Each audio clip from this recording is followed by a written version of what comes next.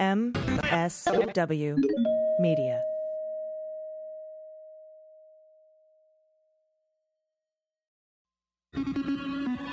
News with swearing. Daily beans, daily beans. Daily beans, daily beans. Hello and welcome to the Daily Beans for Thursday, May 14th, 2020. Today, the test the White House uses for COVID sucks. Manafort gets to go home to serve the rest of his sentence. The Fed chair has some dire predictions. Dr. Bright will testify to Congress. Grocery prices rise to their highest levels in 50 years. And an extensive interview with FBI counterintelligence expert Frank Figliuzzi about Obamagate and the dangerous next steps from the Department of Justice. I'm your host, AG. Hey, everybody, welcome. It is AG. I'm by my lonesome today. I'm looking forward to our quarantine happy hour this weekend. We'll be sending out the day and time to our patrons shortly.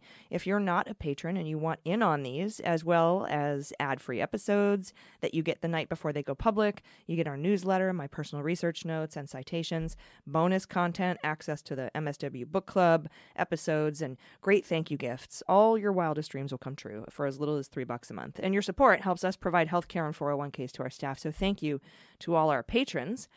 And times are tough. If you cannot swing it, we totally understand. We tweet out the link to the public for our meet and greet for the second half of the happy hour. And so you just watch our Twitter at Daily Beans Pod for that, and we'll send that out to the public for those who can't make the first hour or you just can't swing being a patron right now, which there's a lot of folks that are struggling. All we ask is that you subscribe to Daily Beans for free and leave us a rating on Apple Podcasts if that's the way you swing, if you have a minute, if you swing Apple. We have so much news today, and probably one of the best interviews I've had in a long time, and I had the honor of participating in with former Assistant Director of the FBI for Counterintelligence, Frank Figliuzzi. He's been on our program before, and we're going to address the Obamagate, Twitter meltdown of Mother's Day, the Mother's Day meltdown. Plus, Jordan is going to drop by later for the good news and quarantine confessions. And a quick shout out to They Might Be Giants for composing and performing all of our music on this podcast. Truly an honor to have them do that for us. Please support They Might Be Giants. Check them out. One of my favorite bands of all time. A little trivia. They also performed the theme song for The Daily Show with Jon Stewart. And they won an Emmy for the theme song for Malcolm in the Middle. Just an incredible band. Been around forever. All right, we do have a lot to get to. So without further ado, let's hit the hot notes. Hot notes. All right, let's start with the Health and Human Services whistleblower, Dr. Rick Bright, who is going to be testifying to Congress today. Tomorrow, if you're a patron getting this early. He was ousted from his position at BARDA in retaliation for going against Trump's call for hydroxychloroquine and chloroquine, among other things. You need to read his whistleblower complaint if you have not. It's pretty amazing. But he will testify before the House Committee on Energy and Commerce and Commerce's Health Subcommittee. And he will warn us that the U.S. will face unprecedented illness and fatalities without preparation. And he will testify that the Trump administration was unprepared for the pandemic. Quote, "Our window of opportunity is closing. If we fail to develop a national coordinated response based in science, I fear the pandemic will get far worse and be prolonged, causing unprecedented illness and fatalities. Without clear planning and implementation of the steps I and other experts have outlined, 2020 will be the darkest winter in modern history." Unquote. And this comes, by the way, from his prepared testimony, a copy of his prepared testimony that was obtained by CNN on Wednesday. He'll also tell Congress he believes he was removed from his post at BARDA because he resisted efforts to promote and enable broad access to an unproven drug, chloroquine, to Americans without transparent information on the health risks. There was an email that they wanted to flood the market in New York and New Jersey with donated hydroxychloroquine from India and Pakistan, that factories that the FDA had not approved. Those were donated despite his misgivings. Those were donated, and he was told he had to put those out into the market. He will also testify that he sought to warn his superiors about shortages of critical medical supplies earlier this year, but that he was dismissed and faced hostility, actually, and marginalization from the Health and Human Services officials, political appointees. He'll also call for key steps to improve the government's response to the pandemic and head off a spike in cases in the fall, by increasing education of preventive measures for the public, ramping up production of PPE, and developing a national testing strategy. From his prepared testimony here, quote, "As I reflect on the past few months of this outbreak, it's painfully clear that we were not as prepared as we should have been. We missed early warning signals, and we forgot important pages from our pandemic playbook," unquote. Dr. Bright is currently seeking to be reinstated as the head of the Biomedical Advanced Research and Development Authority, that's BARDA, and the Office of Special Counsel, not Mueller, just different special counsel, has determined there is reason to believe his removal was in fact retaliatory, and they are recommending he be reinstated while they investigate this. He's detrimental as the head of BARDA, but Health and Human Services disagrees with that position. They deny any of this is real. More from his prepared remarks, quote, "The virus is out there. It's everywhere. We need to be able to find it, to isolate it, and to stop it from infecting more people. We need tests that are accurate, rapid, easy to use, low cost, and are available to everyone who needs them." And personally, on a side note, I can't believe so many states, including the one I'm in, are willing to open up at all. I mean, I guess they're expecting there to be a lull over the summer and then they'll close it down. But would they close it down in time before fall? It's going to commingle with the flu season. It's going to make it 10 times more difficult. We have about 16 weeks to prepare for this and we're doing nothing. I mean, the federal government, I should say. I think we'll hear that from Dr. Bright. I personally don't think anyone should go anywhere until you are inoculated. At least until after the winter season is over. It's unbelievable. I mean, if you listen to McNeil, who's been on Maddow, without, fever clinics and contact tracing, just a bunch of stuff that's going to really, really get up in the craw of people who have personal liberty issues with, being tracked and traced. It's going to be tough. And I recommend, I think we're going to look back on this summer and be like, why were we so fucking stupid? We had a playbook. The administration got rid of it. Why were we reopening? Why didn't we learn from the 1918 flu? Why didn't we learn from what's going on in Wuhan right now? Singapore? Anyone? It just blows my mind that no one is taking this seriously. I guess it's because we have this, as a society, with this need for immediate either gratification or, results. And the only result here is that you don't die. And I don't think that's enough to sway people. But in my personal opinion, and I am not an MD, I am not a virologist, I have a doctorate in public health, I've taken a few epidemiology classes, I've worked in public health care for 12 years. It's not a lot. I'm not nearly as much of an expert as someone as say Fauci or Dr. Bright or McNeil. But I think we need to stay home, continue mitigation until we're inoculated. And Trump today got angry at Fauci for saying we need to not be so cavalier about sending our kids back to school in the fall. That makes Trump mad because if you can't send your kids back to school, then we can't open up the economy and he can't get more rich. And he's certainly not going to, spend any government money on childcare. But we need to be staying at home and we need to be getting $2,000 a month and $2,000 per kid, just like Kamala Harris proposed. This latest from Nancy Pelosi is another $1,200 check, $1,200 per kids. And that's only if people who make up to $75,000. I don't know why there's even means testing. You're means testing for when people had jobs. What the fuck does it matter what anyone made in 2018? I'm upset about this. You get angry, AG, today. Sorry about that. And speaking of rapid, accurate tests, which is something that Dr. Bright is going to talk about, the test pushed by Trump and developed by Abbott Laboratories, used at the White House to get rapid answers to whether someone is infected, may miss as many as half of positive cases, 50%, according to a report from New York University, that the company, by the way, Abbott, immediately disputed. No, you're wrong. If education, listen to us, people with shareholders and a bottom line. From Bloomberg this morning, quote, the analysis, which is yet to be confirmed, found that Abbott's ID Now, which is the test, missed at least 1/3 of positive cases detected with a rival test and as much as 48% when using the currently recommended dry nasal swabs. According to the report by BioRxiv, a server where researchers post early work before it's been reviewed by other scientists. That's the report. Again, not peer-reviewed. From NYU, Abbott says the researchers didn't use the test as intended, and that the false negative rate, as reported by the company, is 0.02%. 48% from NYU, 0.02% from the company whose livelihood depends on it.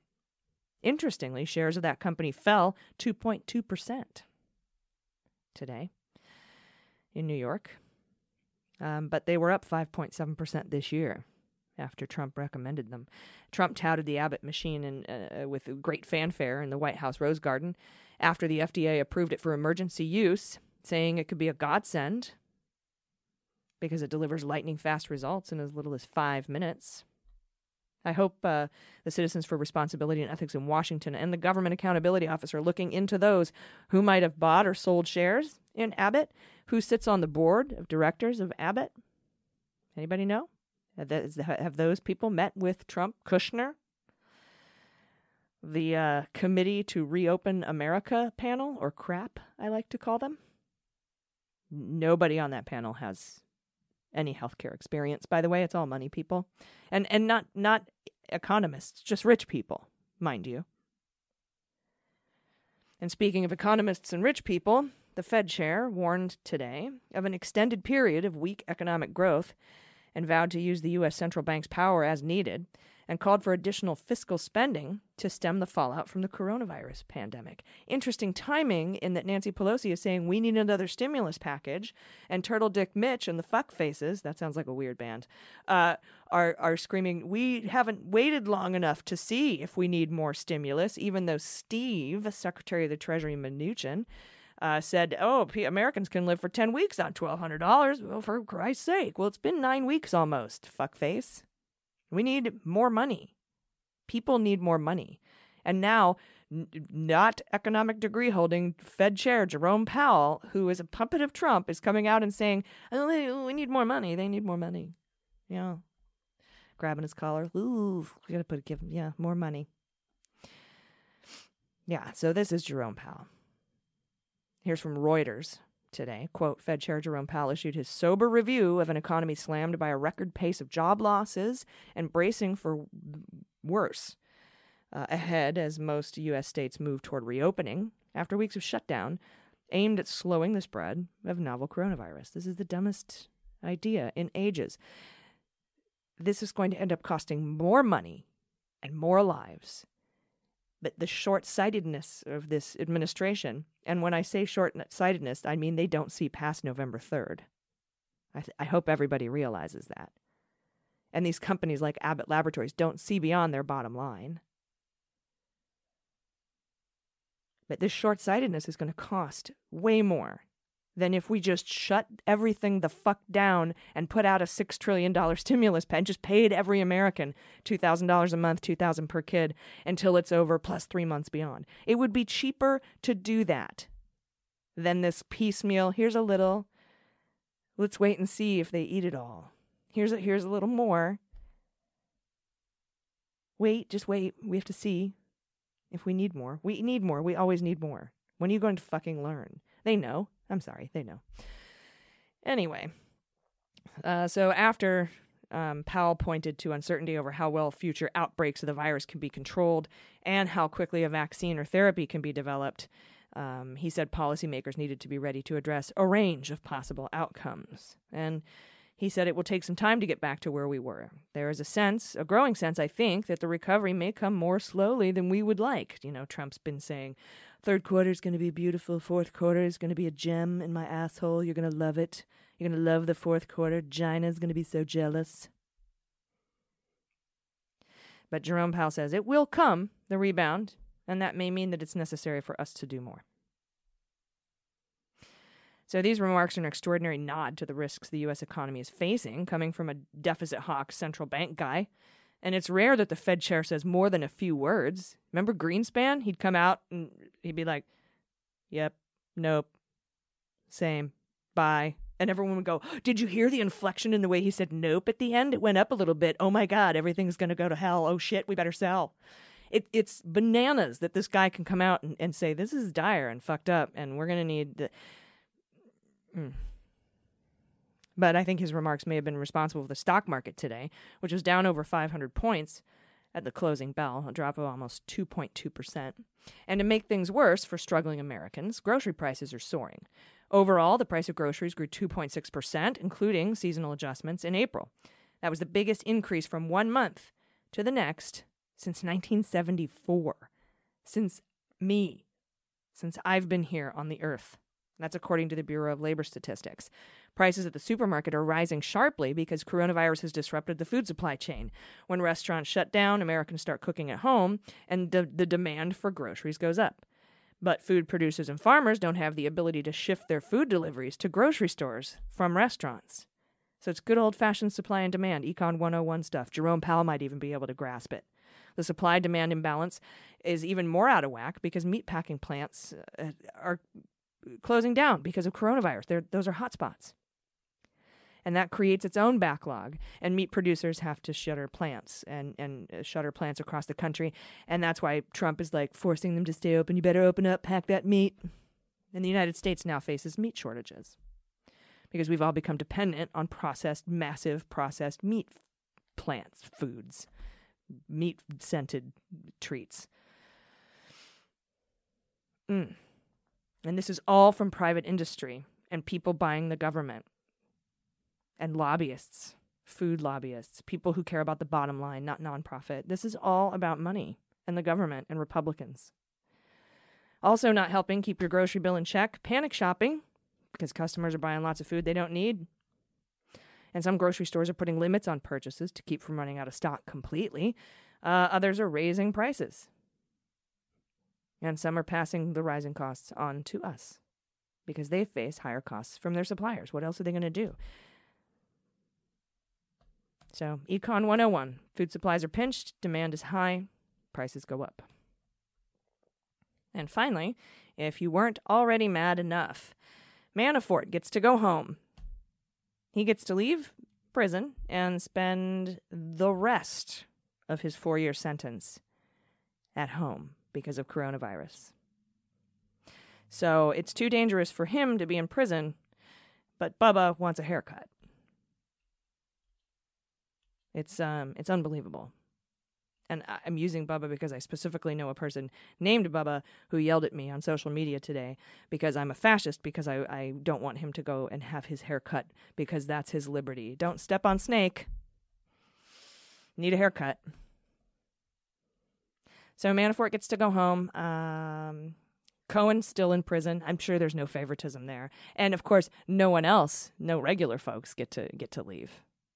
Reality Winner is still in prison. She tried to warn us about the Russia interference. She's still in jail. It's amazing. We'll be right back with a chilling look at the potential pivot the Department of Justice under Trump could be making. And that's in an interview with former Assistant Director of the FBI, Frank Figliuzzi. And I'll ask him about the Rick Grinnell unmasking business as well, because that's been pretty confusing for a lot of us. So stay with us.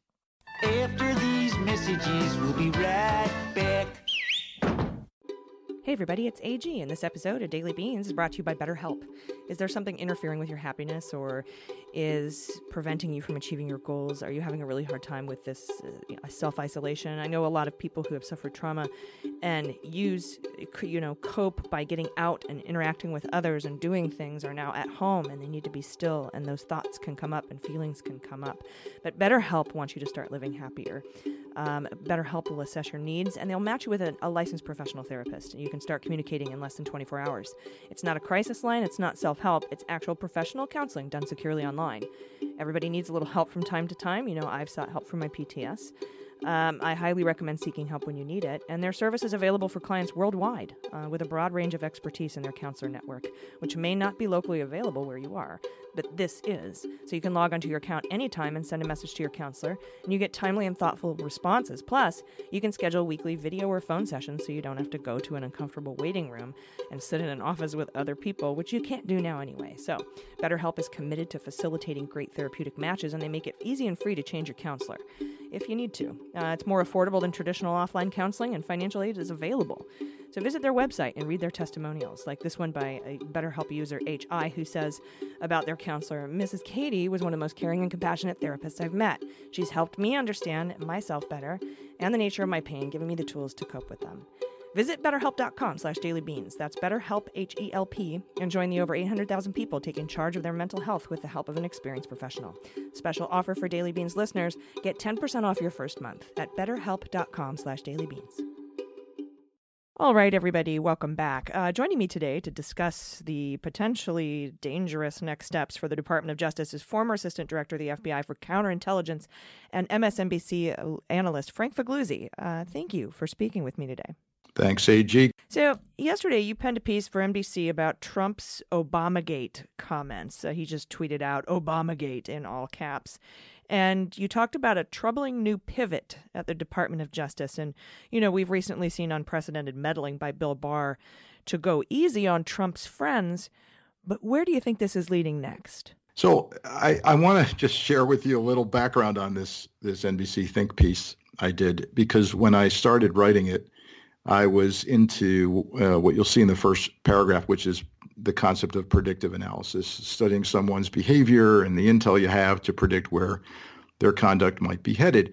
And I submitted the piece to a number of major platforms and publications, all of which came back to me and said, Frank, this is a great piece, but it's out there. I mean, you're actually trying to say that the president of the United States is going to accuse the former president and vice president of conspiracy. Oh, but Frank, do you remember when we were out there for thinking that Russia was meddling in the election? Yeah.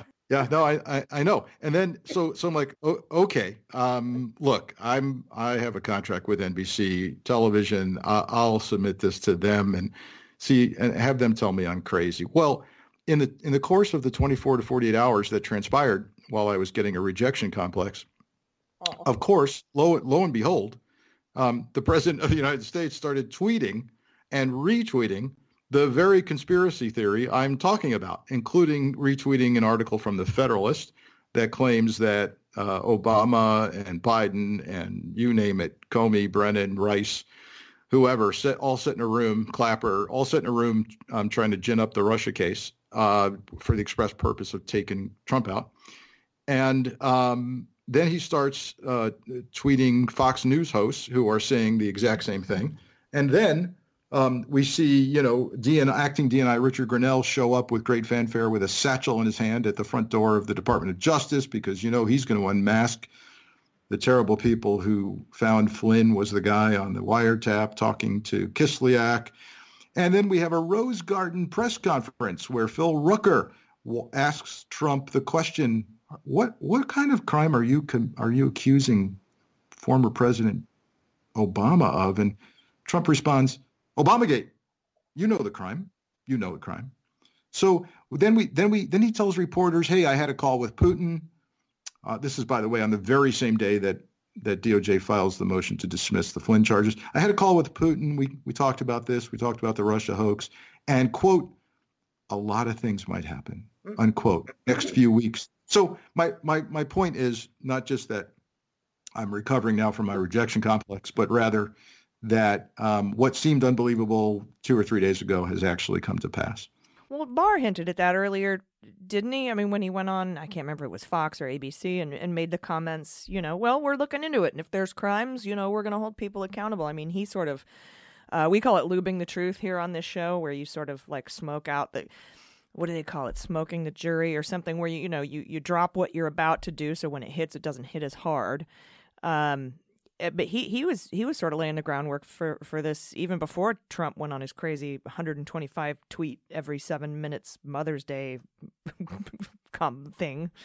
Yeah, so Trump has an accomplice in this, and that happens to be the Attorney General of the United States, who's riding shotgun on this travesty train ride that we're on. And the Attorney General in many ways over the past couple of years has signaled his willingness to and complicity to help Trump out of this mess and to, more importantly, twist the truth.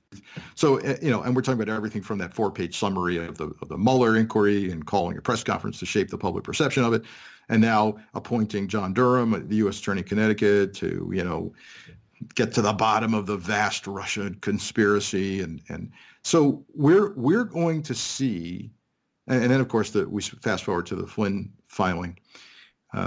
And so we're going to see over the next few weeks and months, and very conveniently right up to the election, this kind of sword of Damocles hanging over the head of anyone, including former President Obama, who touched the Russia case. And the right wing is eating it up, hook, line, and sinker. Fox News is every night is hitting this hard.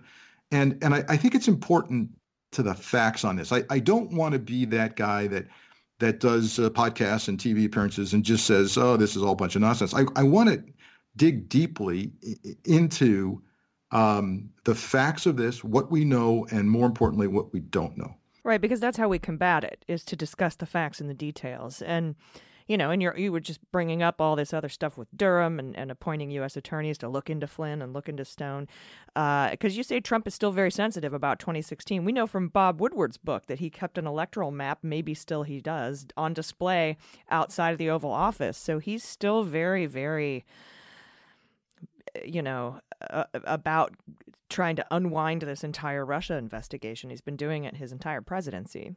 It goes directly to the heart of how he sees the validity of his own election. So it's much like a baseball season when there's been a strike, right? In the record books, there's an asterisk next to that entire season, and in parentheses it says, strike occurred during this season. So basically, don't pay attention to these stats.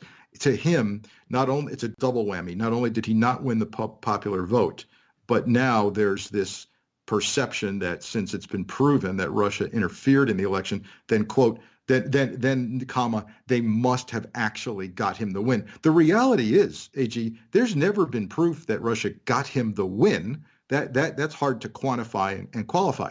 There's been proven evidence, including confirmed by the Senate Intelligence Committee, controlled by Republicans, that indeed they went all out to do this, and we indicted 26 Russians for doing it. So he, in his mind, the way you become more valid in terms of the presidency is you get rid of this taint. How do you get rid of the taint?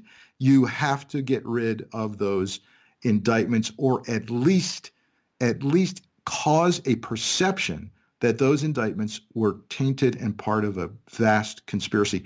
Barr has signed up for that cause, and we're going to see some people absolutely ruined and destroyed in the process.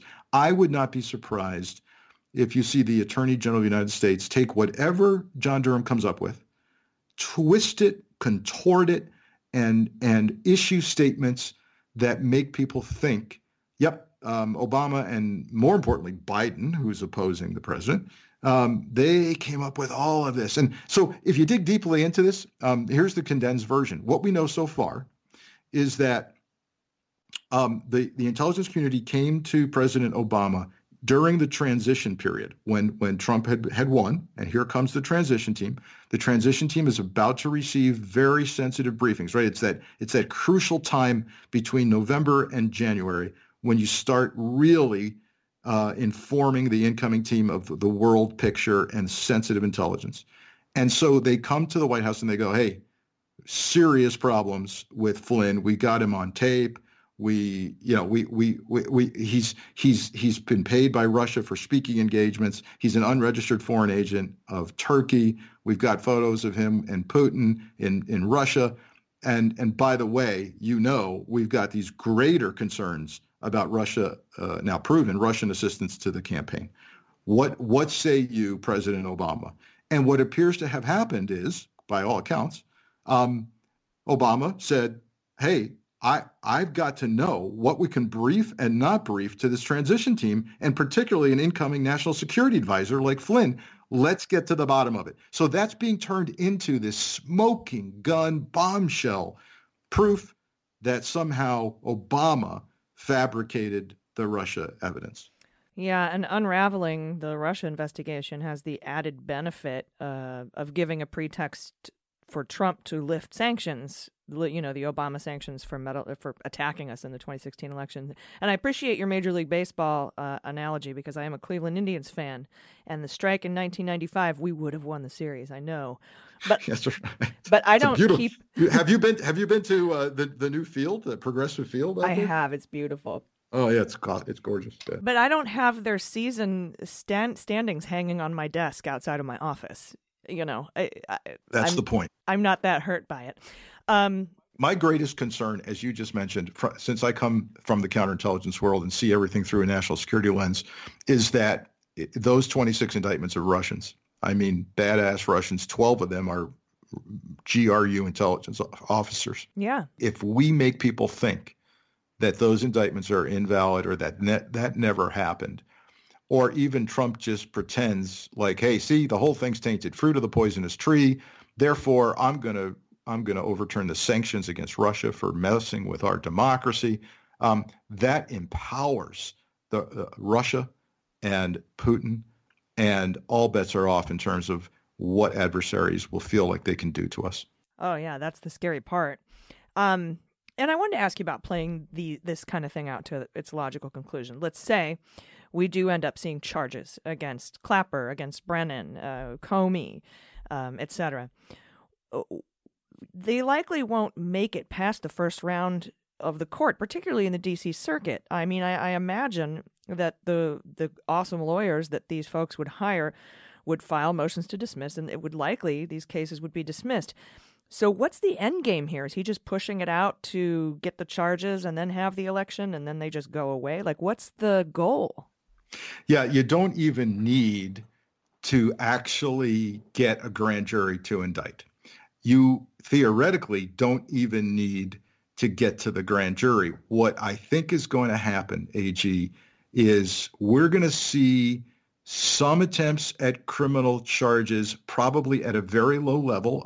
The easy one, and by the way, I can get into this, it's not that easy, but the most logical candidate at a low level would be the FBI attorney who allegedly fabricated, and I'll get into this in a second, allegedly fabricated an email in support of the FISA affidavit against Carter Page. That's the first one you're going to see. That's what I thought too, because I mean, they say that they were trying to determine whether Carter Page was an asset to the CIA, and it was misclassified. He was misnamed. It was a misnomer, and they added something to an email after the fact, allegedly. And we may have even had this discussion before, AG. I've talked about this so much I can't remember who with. But look, in the course of my career, I can't tell you how many times I've had go-arounds with the CIA about how to properly characterize one of their sources, operatives, informants, contacts, associates, unpaid, uncontacted, and they'll go in circles. And look, that's the world they live in. And you can get 3 different answers from 3 different people on 3 different days about how to characterize someone that they're talking to. And so it's what I'm hearing. And by the way, I'll stand corrected on this. If this was an outright fabrication by an FBI attorney, right? But what I'm hearing is that he was trying to get this right as to how the agency was characterizing Carter Page and make it explainable easily to the FISA court. And so the language, was being played with and manipulated to try and figure out what the agency was saying on any given day and portray it correctly. If that's what happened here, then there's no way a grand jury is going to indict. And by the way, that would require the CIA to come forward and release classified information to a grand jury about what they were doing with Carter Page. So even that might not happen. But to answer the question about where this is going, you don't have to get to criminality, right? I mean, even Trump said, when asked what the crime was, Obamagate. Well, there's nothing in Title 18 of the U.S. Code called Obamagate. So what you'll have is Barr through the next 6 months start to attack folks, start to lay seeds of things, and then you hear him watch carefully, listen carefully when reporters ask Barr, "Is there going to be a report from Durham?" You get, "I don't know, maybe, we'll see." So wait a minute. Oh, we'll see. Yeah. So you got a U.S. attorney and an entire team tearing apart a case against a campaign and a president, and you might not issue a report. Why might you not? Well, because this allows me to spin and insinuate and destroy people. So, just plant the seed in people's mind. We're headed to a grand jury. We're thinking about it. We're fixing to get ready. Or we present it. It's like the question, when did you stop beating your wife? Once those words are out of somebody's mouth, there's nothing you can do to deny or dissuade them. So once he says grand jury, we're going to try, we're going to go. We went and they said no. That's all that matters in certain people's minds. Yeah, and I mean and you're talking about counterintelligence, previous patterns of behaviors. That's what he did with Ukraine. Just the mere announcement of an investigation without even having to do one would have an impact. So I need to squeeze in a quick break, but I do have another question for you. Will you stick around? Sure. Okay, great. We'll be right back. We are talking to former Assistant Director of the FBI for Counterintelligence, Frank Figliuzzi. Stick with us. Hey everybody, it's AG from the Daily Beans. Due to the global pandemic of COVID-19, the job market has been uncertain for the past couple of months, and we don't really know what the future will hold. None of us can predict it. We're all in uncharted waters, and as a small business ourselves, we understand what employees and employers are going through right now. Employees are worried about their job still being there when this is over or having to find a new one, while employers are concerned about their business surviving and hoping that both customers and employees can come back. In the effort to dissuade fears and provide some assistance and comfort in these crazy times, we'd like to relay the following message from our sponsor, ZipRecruiter. They say, right now, we can not be overwhelmed. We have to work to keep our loved ones safe and protect our communities. We have to work to stay strong, to stay connected, to stay focused. We have to work to inspire and to innovate, to build new solutions. But for all this to work, we have to work together. At ZipRecruiter, we connect employers and people every day, but today is different. We're partnering with first responders, government officials, and the medical community, the innovators and manufacturing, transportation, and food distribution industries to make sure we're finding the right people for the right jobs right now. So let's work together.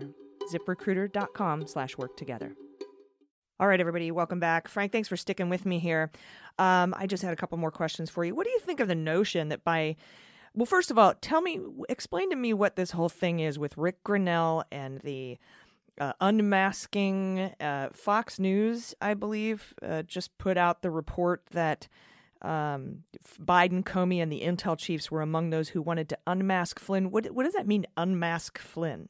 Yep, this is really important because, again, we're going to get a steady drumbeat of this on Fox News every night. Okay, so we saw Grinnell with great fanfare walking with a satchel to Department of Justice headquarters. That was all staged. And it was like the Nunez running at midnight, or the parchment envelope with calligraphy sent to by Giuliani. They're just so funny with their really lame staging shit. But you got to give them credit. So here's some important background on what unmasking means. When a certain three-letter agency that we shall not mention intercepts conversations, let's say, and these are, by the way, all court authorized intercepts, almost always of foreign national targets. Occasionally, more than occasionally, an American citizen will be intercepted and captured speaking to this person. It could be that this target is ordering pizza from Domino's and the pizza delivery guy is saying, hey, I'm outside your door. That gets intercepted as part of the wiretap on the foreign person, right? Well, that happened with one Mr. Michael Flynn, who was talking with Russian ambassador to the United States, Kislyak. So the way that report shows up on your desk, and many of them showed up on my desk when I was AD of counterintelligence, is unnamed U.S. person or unnamed, USPER or unknown person. You then have to go back to that agency with three letters and say, I have a valid reason for knowing who that was, right? And if it's a pizza order, you don't have a valid reason for knowing. And that agency, believe me, will tell you, take a hike. That's a pizza order, right? Mm-hmm. But instead, what they'll usually come back is they'll courier to you, because it's top secret. Literally, a human will hand you the unmasked name, and because it's determined you have an intelligence reason. And of course, if you are say a president or vice president trying to figure out if you can trust an incoming transition team, or who the hell is undermining my policy by talking sanctions with the Russian ambassador, because I need that missing name. Who the hell is doing this to me? And if you're the FBI or CIA or Susan Rice, National Security Advisor, or the UN ambassador, Susan Power to the American ambassador to the United Nations, and someone's talking about undermining sanctions and telling the ambassador to Russia, don't pay attention to these sanctions, we'll take care of it. You want to know that name. So you ask for it to be unmasked. So you're going to see people all, in the Obama administration who are saying, I had a valid reason to know. And that 3-letter agency said, yeah, I think you do, because they're messing with you. And here comes the name. Yeah, I mean, there's a whole law about that. It's called the Logan Act. I know we never charge anybody with it, but you're not supposed to act as an agent of the federal government if you're not one. And by the way, I get that Logan Act is a crime that's almost never charged. I get that. But I'm saying understand the bigger picture. It's an counterintelligence threat picture. Of course. I don't think Susan Powers or Susan Rice is sitting there going, I want to charge the Logan Act. I think they're going, who the hell is telling the Russian ambassador that not to pay attention to our sanctions? And the President Obama likely saying, I need to figure out if I can trust to brief at the TS level to the incoming Trump team who is doing this. And that's a valid purpose. Now, what do you think of the notion that by investigating and possibly trying to charge folks, but even just investigating folks like Brennan, Biden, and maybe even Obama, that Trump could knowingly or inadvertently leave a bad taste for going after a preceding administration as he faces losing the election in November? I thought about somebody mentioned that on Twitter, like, I don't know. That's probably just a benefit, a side benefit. Yeah, be careful what you ask for. You might get it. So you want a previous administration investigated for little and nothing. Then you better be prepared that it's going to happen to you. There's a lot of irony here. Don't forget, we have a president and his lawyers, as recently as this week in the Supreme Court, claiming that the president has vast powers to do whatever the hell he wants. Yeah. And now, what's the president saying? Obama should not have had briefings from the intelligence community on the Russia case. Well, which is it? Yeah, you think a lot like me. My very next question was, given the arguments at SCOTUS yesterday, how does this square with Trump and the Department of Justice arguing that presidents are immune from investigation and prosecution? So yeah, up is down, down is up. Yeah, this isn't the only dissonance by the administration. They fight for pre-existing conditions while litigating against Obamacare. They say they're trying to save Social Security while cutting it in their budget. That's why, I believe Maddow always says, watch what they do, not what they say. But yeah, I really appreciate you explaining that to us, because I know you're a counterintelligence expert, and I just wasn't sure what the unmasking thing meant. So now it's clear.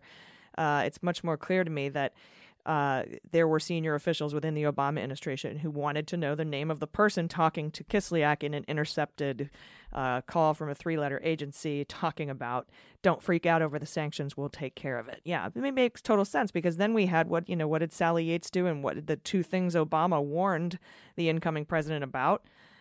Flynn and North Korea.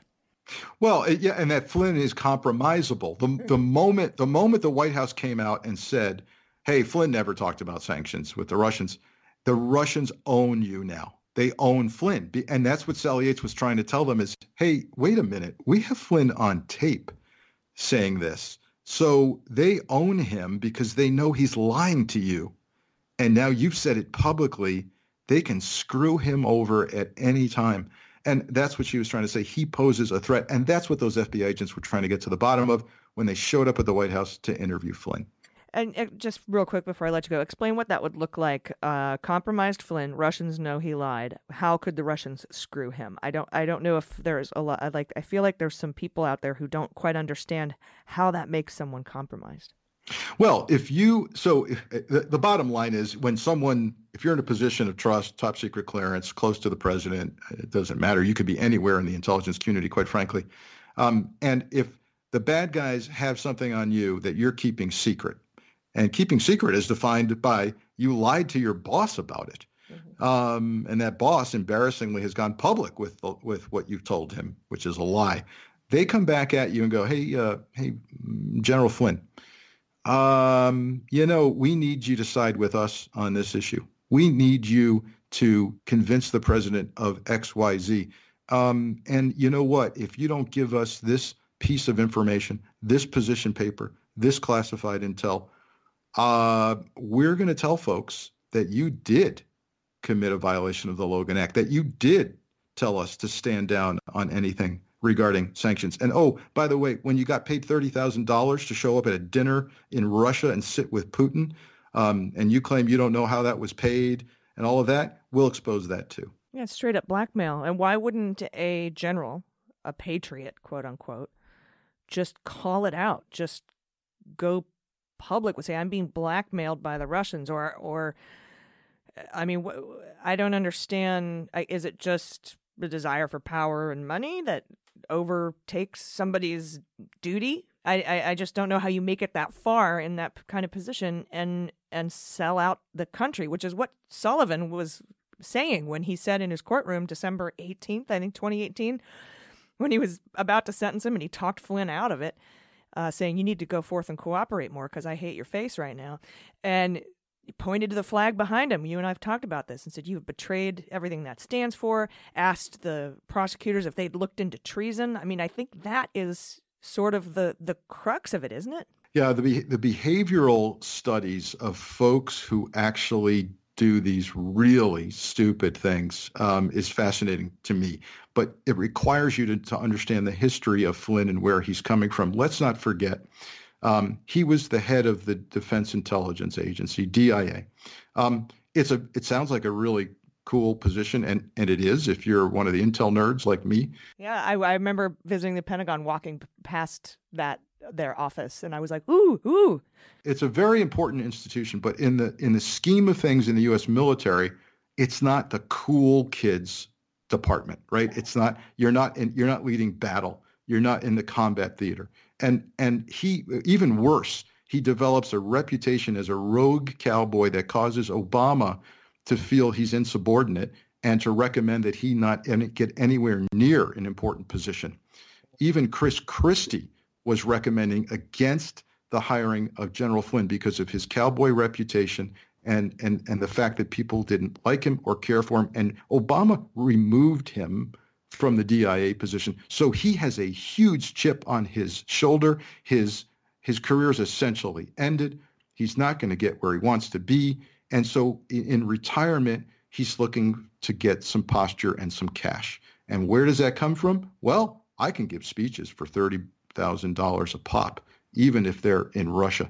Really bad judgment, but I've seen it before. Well, as a veteran, I'm disgusted by it. And, I was a support position in the military. I was a Navy nuke under Clinton, so it wasn't, I wasn't one of the cool kids either. But, it's just, and then to take the position of being the patriot is just, it's disgusting. It's gaslighting. And I think we're going to see a lot of this, just like you said in your piece. We're going to see his base falling for these, charges, if there are any, or at least the attempt to make them, they'll fall for it hook, line, and sinker, and they'll all come after us and gaslight us for being part of the deep state. It's going to get worse. We're going to see Flynn rolled out at campaign rallies. We're going to see former Navy SEAL Chief Gallagher accused of war crimes, but for Trump's meddling in that, rolled out as campaign surrogates, and it's going to be disgusting. Well, let's all prepare for it because it's going to happen. And thank you very much for joining us today, everybody. Former Assistant Director of the FBI for Counterintelligence, MSNBC analyst Frank Figliuzzi. Thank you again so much for speaking with me today. I appreciate it. Stay well, AG. Bye. All right, everybody, stick around. We'll be right back after this break with the Good News Block and Quarantine Confessions. Stay with us. Hey everybody, it's AG, and this helping of Daily Beans is brought to you by Beachbody On Demand. I know right now we're all stuck at home. It's easy to become permanently planted on the couch. I know I have for a while, but I feel like I need to keep moving, both for my mind and my body. I want to, not atrophy either of those things. And you can work out and even take classes in the comfort of your own home with Beachbody On Demand. Beachbody On Demand is the easy-to-use streaming service that gives you instant access to over 1,300 super effective workouts suited for anybody at any time.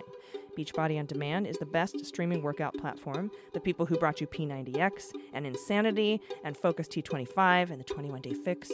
You can check out some of Beachbody's newest programs, like the Morning Meltdown 100 and 80-Day Obsession.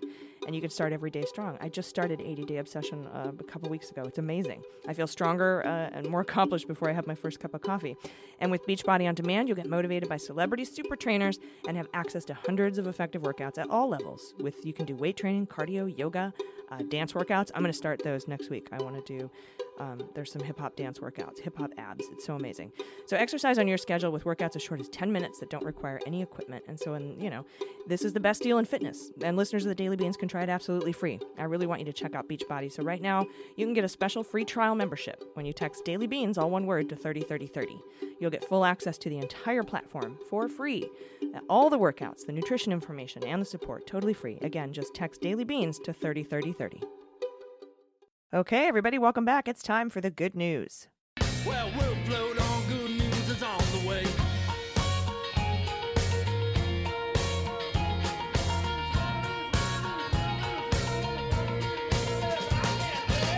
And joining me today for the Good News Block and Quarantine Confessions is Jordan Coburn. Jordan, how are you? Hey, I'm great. How are you? Good. Still unpacking, I assume? Yes, I have 2 boxes left, and then I have all the shit that was in the other boxes laying around unboxed. So you unbox things and then you put everything away, find a place for it? Kind of, yeah. Like, I try to do it. I try to find a place for it as much as I can, but, like, I have so many books, and I have no idea where to put those. I'm going to have to do some, like, creative thinking to store everything. But it's going good, though. Good. Glad to hear it. Yes. Glad you're doing well. Thank you. How are you? Yeah, I'm good. I'm sleepy today for some reason. I can't figure it out, but I guess it's just one of those. I got a lot of sleep, but I woke up really early. I got up at like 5 this morning. I think it's just because I slept for so long. I was just so tired last night. Must have been like the getting up at 6:30 and then having to listen to the oral arguments at SCOTUS and then that minute order came out from Sullivan and I really had to use my brain pretty hard, and so then I had carbs, and so then I was just out. Yeah, I was on such a strict diet and exercise regimen before the move, and you know how I said, "Hey, can you wait 1 second? I'm finishing eating." I was eating frozen yogurt. Frozen yogurt I had gotten last night, then put in the freezer overnight, and then ate again. That was my meal. I think that sounds delicious. I might have pizza for dinner. I don't know. Ooh, yes. We'll see how it goes. I should stop, but it's like, for what? Nah. Anyway, for my health, I know. All right, well, what sort of good news have we gotten this week? We have so much good news. I'm going to kick it right off with one from Anonymous. Anonymous, just a reminder, you can always put Anonymous. In fact, if you want to be anonymous, please make sure you put that, because sometimes, we'll just read it, and whoops. If you didn't tell us you didn't want your name, that's our bad, so just tell us. First up from Anonymous. My best friend declared his love for me about 4 years ago, and we had a major falling out. Oh my gosh. I was dating a terrible man at the time and was not prepared for his declaration. Terrible man and I broke up over a year ago. During the pandemic, the old best friend and I decided to mend fences. We started talking every day, and now, 2 months later, we are finally together. Turns out I love him a whole lot. Holy crap! That's amazing! Wow, yeah, something like that happened to me. It's weird when that shit goes down like that. Yeah, that's the best. Sometimes we're not ready for the right person, Or there's many ways of conceiving of what leads to paths not matching up at certain points in time. But for whatever reason, you all weren't ready for it, and now you are, and here it is. Boom. That's love advice from Jordan. Boom, there it is. Now you are. Here you go. Okay, amazing. Well, best of luck to you and your lover and your lifelong journey of love.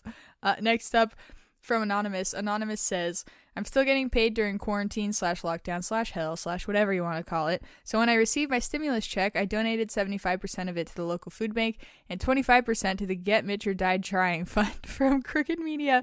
I got a personal phone call from the food bank thanking me for my donation. The person I talked to told me they've been in much higher demand than normal and said how grateful she was. I know my area hasn't been hit by the virus that hard, but that doesn't mean people aren't suffering. Honestly, it just felt good to be able to do something. Thanks for all you do to keep us all safe, entertained, and informed. Yay! Thank you! Awesome. Yeah, that's great. That is great. Good person. Next up from Melissa. Melissa says, several times on the show, AG has mentioned the movie The Jerk. This is one of my all-time favorite movies, and I reference funny moments from it all the time. But none of my friends have liked it enough to sit through more than a few minutes. It's a small thing, but it makes me incredibly happy to share the movie moments with her. I am not alone. This movie is hilarious, people. How can you not like Steve Martin? I feel like he's the most watchable, likable person ever. Especially The Jerk. You remember when I wanted S-shaped hedges and 3 swimming pools? Well, I got that too. It's just the best movie ever. And I Melissa, I put this to you. Do you remember when he lost the lawsuit for the OptiGrab, a class action lawsuit headed up by, I think, Carl Reiner, and because it made people cockeyed, and he has to he actually sits down at his desk with a drink with a fancy umbrella in it, and is writing out checks to all like 1 million people, and they're each for $1.09. So he's like, pay to the owner of Iron Balls McGinty $1.09. And I keep wondering if that's where the band Bucko 9 got their name. Ooh, that's a great hypothesis. Yeah, so if anyone can find out if that is the case, I've never tried to Google it, so it's probably just easily Googleable. Mm-hmm. But I've never been able to figure out. If anybody knows, hit us up at Daily Beans Pod on Twitter. I want to know. Yeah, I love that. I gotta watch that movie because I still haven't seen it. It's awful. He hates these cans. You have to watch it. Yeah, I really, really, really need to watch it. My dad absolutely loves that movie, and so does my mom. I gotta watch it. Okay, next up from Alex Murdoch. Alex says, thank you so much for your show. It helps me navigate the highs and lows we are all going through. I'm a healthcare worker and have been under the Emergency Measures Act since our province announced a state of emergency in March. I have been on call or on standby since then with no real break for almost 2 months. On Saturday, my sister had a local craft brewer deliver a whole box of various beers to my front deck. What a wonderful gift from a sweet person. Aw, yay. Enjoy the brewskis. That's amazing. Can you drink them when you're on call? I would. Maybe you'll just have some explaining to do if you show up. It's like, well, you got all that PPE on. Nobody can smell your breath. Ooh. That is terrible. amazing. Just kidding. No. I was just thinking, I mean, I don't day drink now like I used to, but there were times where it took everything in me to not. Like you did in your all those years ago, you 27-year-old.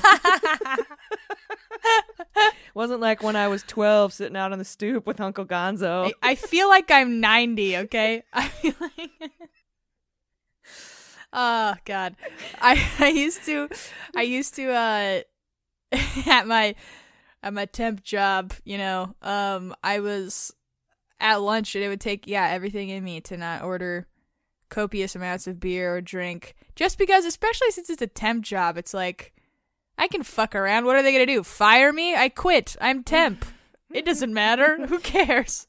And then I just, you weren't around during and our heyday wasn't even like the heyday in the 60s, right, where everyone actually had a bar in their office. But back in 96, 97, 98, 99, I was in the telecommunications game. And only about 20% of people had cell phones at the time, and we were selling cell phones, and it was so much money, just hand over fist. It was ridiculous, and we would go out to lunch and have at Donovan's, really fancy places, and just drink during lunch, and then come back. We selling cell phones. It's not, we weren't healthcare workers, but that was so common back then. I love that. Better times. Yeah, never again. Yeah, seriously. But yeah, anyway, the face mask covering the alcohol fumes coming out of your mouth. You're freaking drunk dragon vibes. I want I want to test that theory because it's always like, or an even better example, serving. When you're serving, it's like you want to take shots, but then especially serving at the comedy club, you're literally just kneeling next to someone, just like, well, can I get you more fries? And that's like, Yeah, because you have to close talk. yes, Because you have to be quiet. yes, exactly. Yeah. And then if I have alcohol breath, that puts a lot more pressure on me to not fuck up, because you can't fuck up and have alcohol breath. It's one or the other, I feel. Yeah. It's like driving on acid, you know? Sorry. No. Please. Apologize to me about acid. Come on. I've only done it once. I'm not that cool. Anyways, next up from Barbara Russo. Barbara says, love you ladies and I'm a longtime patron. I've lived in the same neighborhood for 21 years. For the first time in a really long time, I saw kids playing in the street with chalk and a ball. I haven't seen this since my kids were little, and there have always been kids living here, so I'd say this is a happy consequence of the stay-at-home orders. Kids are not being shuffled from place to place on an unforgiving schedule and can actually be kids again. I so agree. I saw, I was going to say, love it. chick chalk, I was just going to say. That's a fusion of TikTok and chalk. Chick chalk. I saw chalk on the ground for hopscotch. And I haven't seen hopscotch like in forever. It was so cute. Yeah, I saw a video, a TikTok, where somebody had a hopscotch on there, like a really long hopscotch all the way up their sidewalk. And the Amazon delivery guy came and dropped a package off on his way out. He did the hopscotch. It was awesome. That's cool. And I walked my dog this morning, and I noticed there's just chalk all over the sidewalks. Like, start here, hopscotch, and then there's a line, and it says weave around this line, and then you hang a left, and it takes you onto the curb, and it says walk the line. Like, it's this little obstacle course, and I was like, should I do it? I'm gonna do it. Yeah. That's so fun. It's just fun. Yeah, it's so great. Totally. It's like being a kid in the 70s again. Yes, exactly. Minus the murder.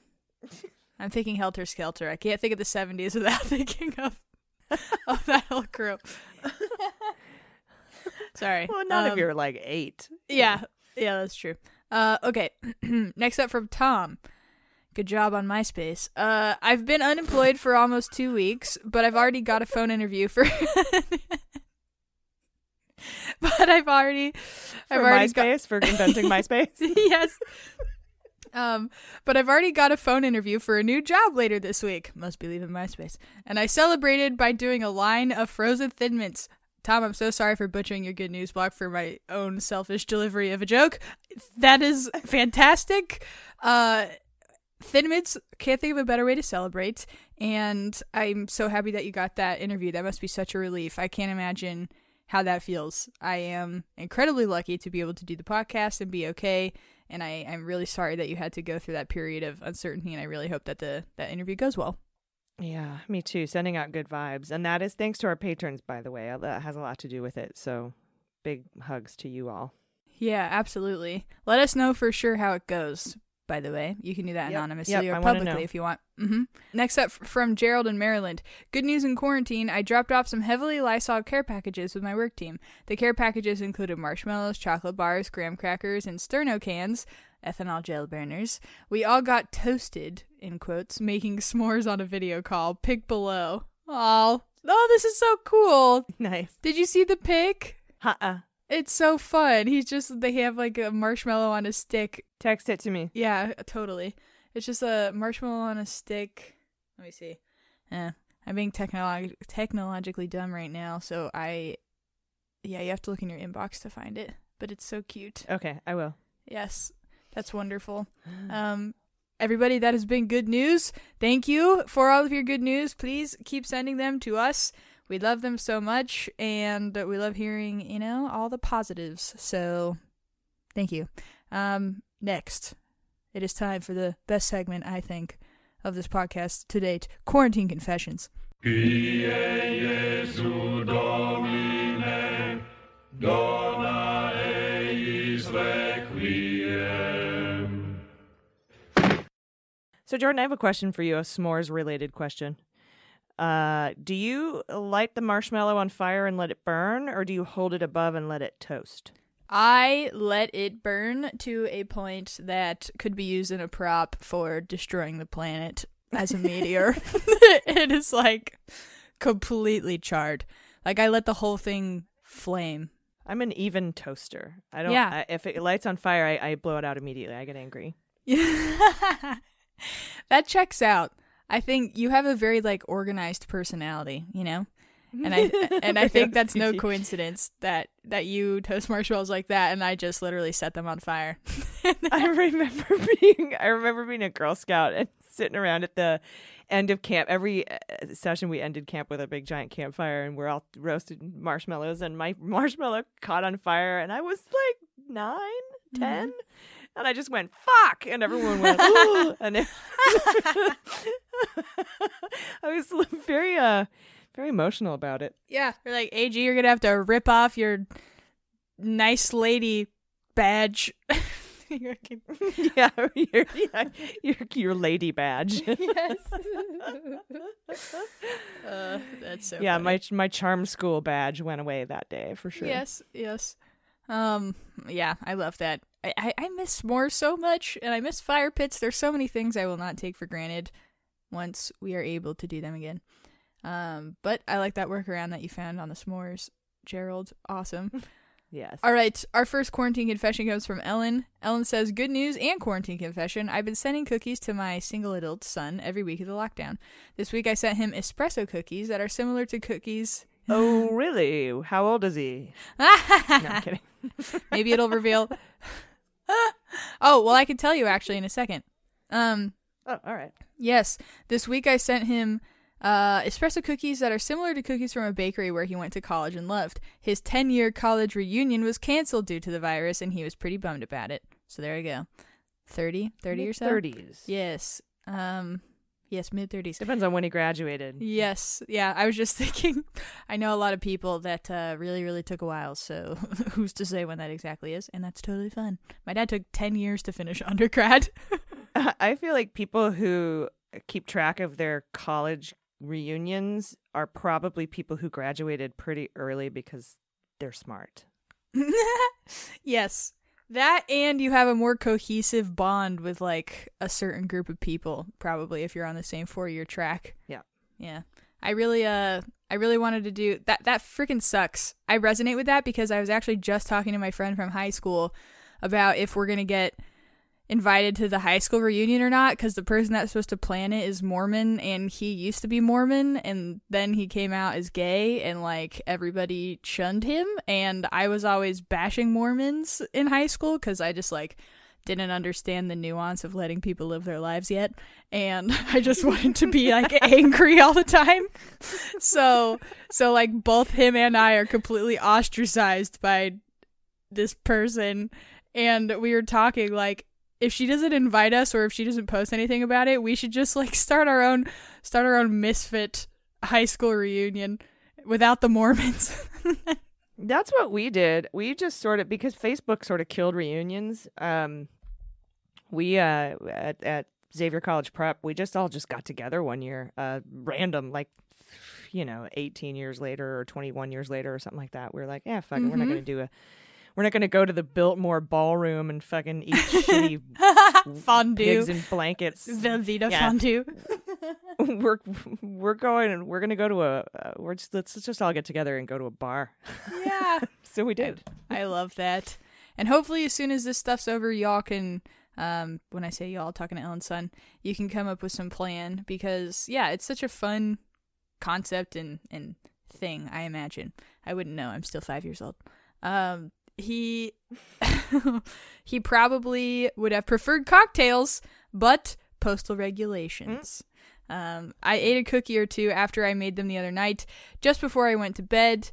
I got a real caffeine jolt. It gave me crazy dreams about being in the ocean and looking up and vividly seeing stars and constellations. Fortunately, all were standard constellations, no virus configurations.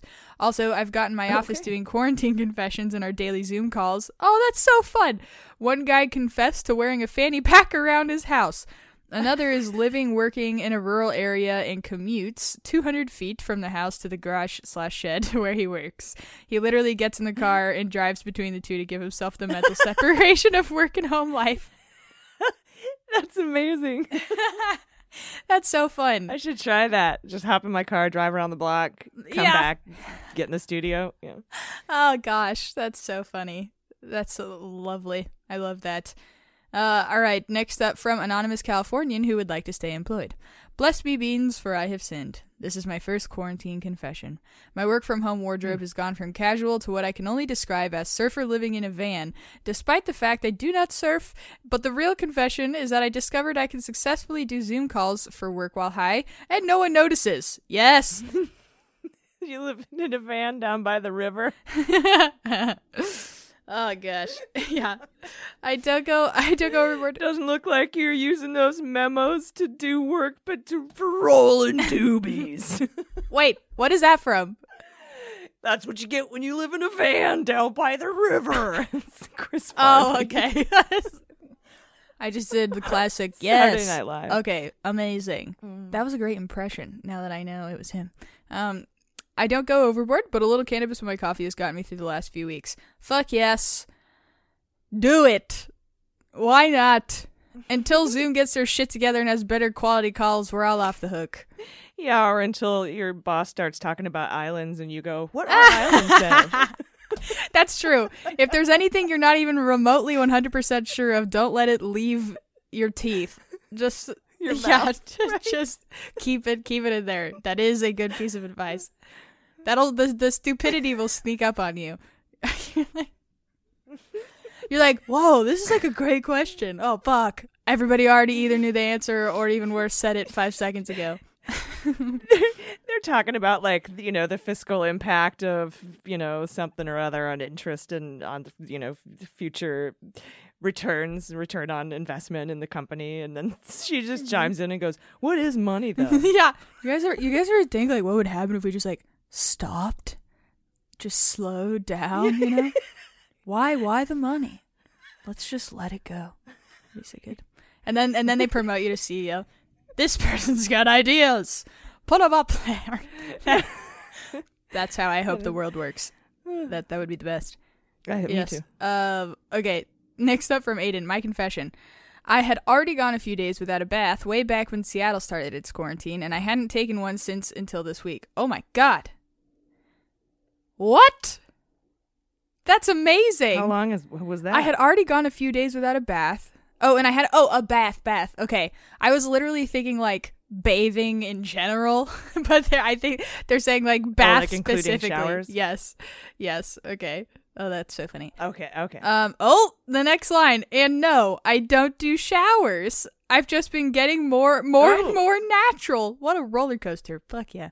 I'll be real with you. The estimated time of natural state was 2 full months. I finally took a bath this week after changing a funky smelling filter sponge, which had been making a mystery odor that was worse than me, I think. Once I found the source of the smell and remembered to bring a screwdriver into the bathroom, thanks to the prior homeowner for leaving a bag of replacement sponges under the sink, I took a bath, followed up by adding clean sheets and PJs. This week, I plan to perfect the tube to bed... Oh, tube? The tub. The tube. Oh my god, there's no E. This was entirely my fault. The tub to bed clean journey by vacuuming the floor path and swapping out the cat litter to be totally fresh, not just scooped. Hair is still very mad scientist, though. Thank you for the show and bringing me both enjoyable, detailed news and SD nostalgia. I can't imagine how hard it is to be locked at home there of all places. Ah, that is so impressive. How did you even do that? Does your butt not smell? I have such a smelly butt after like 12 hours. It's insane. 2 months. That's incredible. I hope one day you're like either nominated to the Supreme Court or a professional anchor on some news show and somebody just plays that clip and you go, I have such a smelly butt after 12 hours. Yeah, probably not those jobs. Because of things like this, I have pigeonholed myself into a life in entertainment at this point. Oh, God. It's true, though. I do feel like when you go long enough without showers, like your body just starts to kind of live in like a dirt layer that almost serves as like a odor moat. Protection. Yeah. Yeah. Odor moat. Odor moat. Like motorboat? No. Odor moat. An odor moat around your body. It traps everything in and keeps it out or something. Okay. We have an episode title. Odor moat. Yes. All right. Our final one comes from Anonymous. My husband and I have been very lucky to be employed and working from home this whole time. However, my confession, we have lost all of our forks. I'm not joking. We have 2 left and need to wash them for every meal. For a while, we both passive-aggressively thought the other one had a pile of lunch dishes in our respective offices and didn't say anything. But when we realized that this was not the case, holy forking shirt balls, how do you lose forks when you don't leave the house? No kids and no dogs who can reach any countertops, so I don't know. We will update you if we ever find them. It's the fork fairy, the fork gnome. The fork gnome comes in the night and takes your forks. Oh my God. They're probably with all this missing socks. Yeah, that's so true. Where the hell are they going? That's amazing. Good luck. Good. No dogs, no children. We don't leave the house. What the fuck? Good luck on your forkless journey. It sounds like a Nancy Drew, like a Hardy Boys. The Hardy Boys and the Mystery of the Missing Forks. Yes, and then this is when the fans of sporks are like, not so funny now, are we? Or I guess, unless if you lose the fork, you also lose the spoon, in which case that's way worse. I guess it depends. Well, thank you, everyone, for sending those in. We'll save those other 2 for tomorrow. We have so many of these coming in. We could do an entire spinoff. But thank you so much, and it's really, really appreciated. A lot of people are also sending us feedback saying that they love that we do good news and quarantine confessions, and it really helps keep their sanity. So I appreciate you listening, and everybody. Do you have any final thoughts, Jordan, before I sign off? Steve and I released a new I Disagree episode today, and we talk about reopening and like COVID-19 protesters, and it's just me and Steve. So if you want to give that a listen, that'd be awesome. I think the first half of it is super funny, and then the second half gets more serious. So check it out if you're looking for another podcast when you're done with Daily Beans. Right on. All right, thank you, and everybody, please take care of yourselves, take care of each other, take care of the planet, and take care of your mental health. I've been AG. I've been Jordan Coburn. And them's the Beans. The Daily Beans is executive produced and directed by AG and Jordan Coburn, and engineered and edited by Mackenzie Mazzell and Starburns Industries. Our marketing manager, executive assistant, production and social media direction is Amanda Reeder. Fact-checking and research by AG, Jordan Coburn, and Amanda Reeder. Our music is written and performed by They Might Be Giants. Our web design and branding are by Joelle Reeder with Moxie Design Studios, and our website is dailybeanspod.com.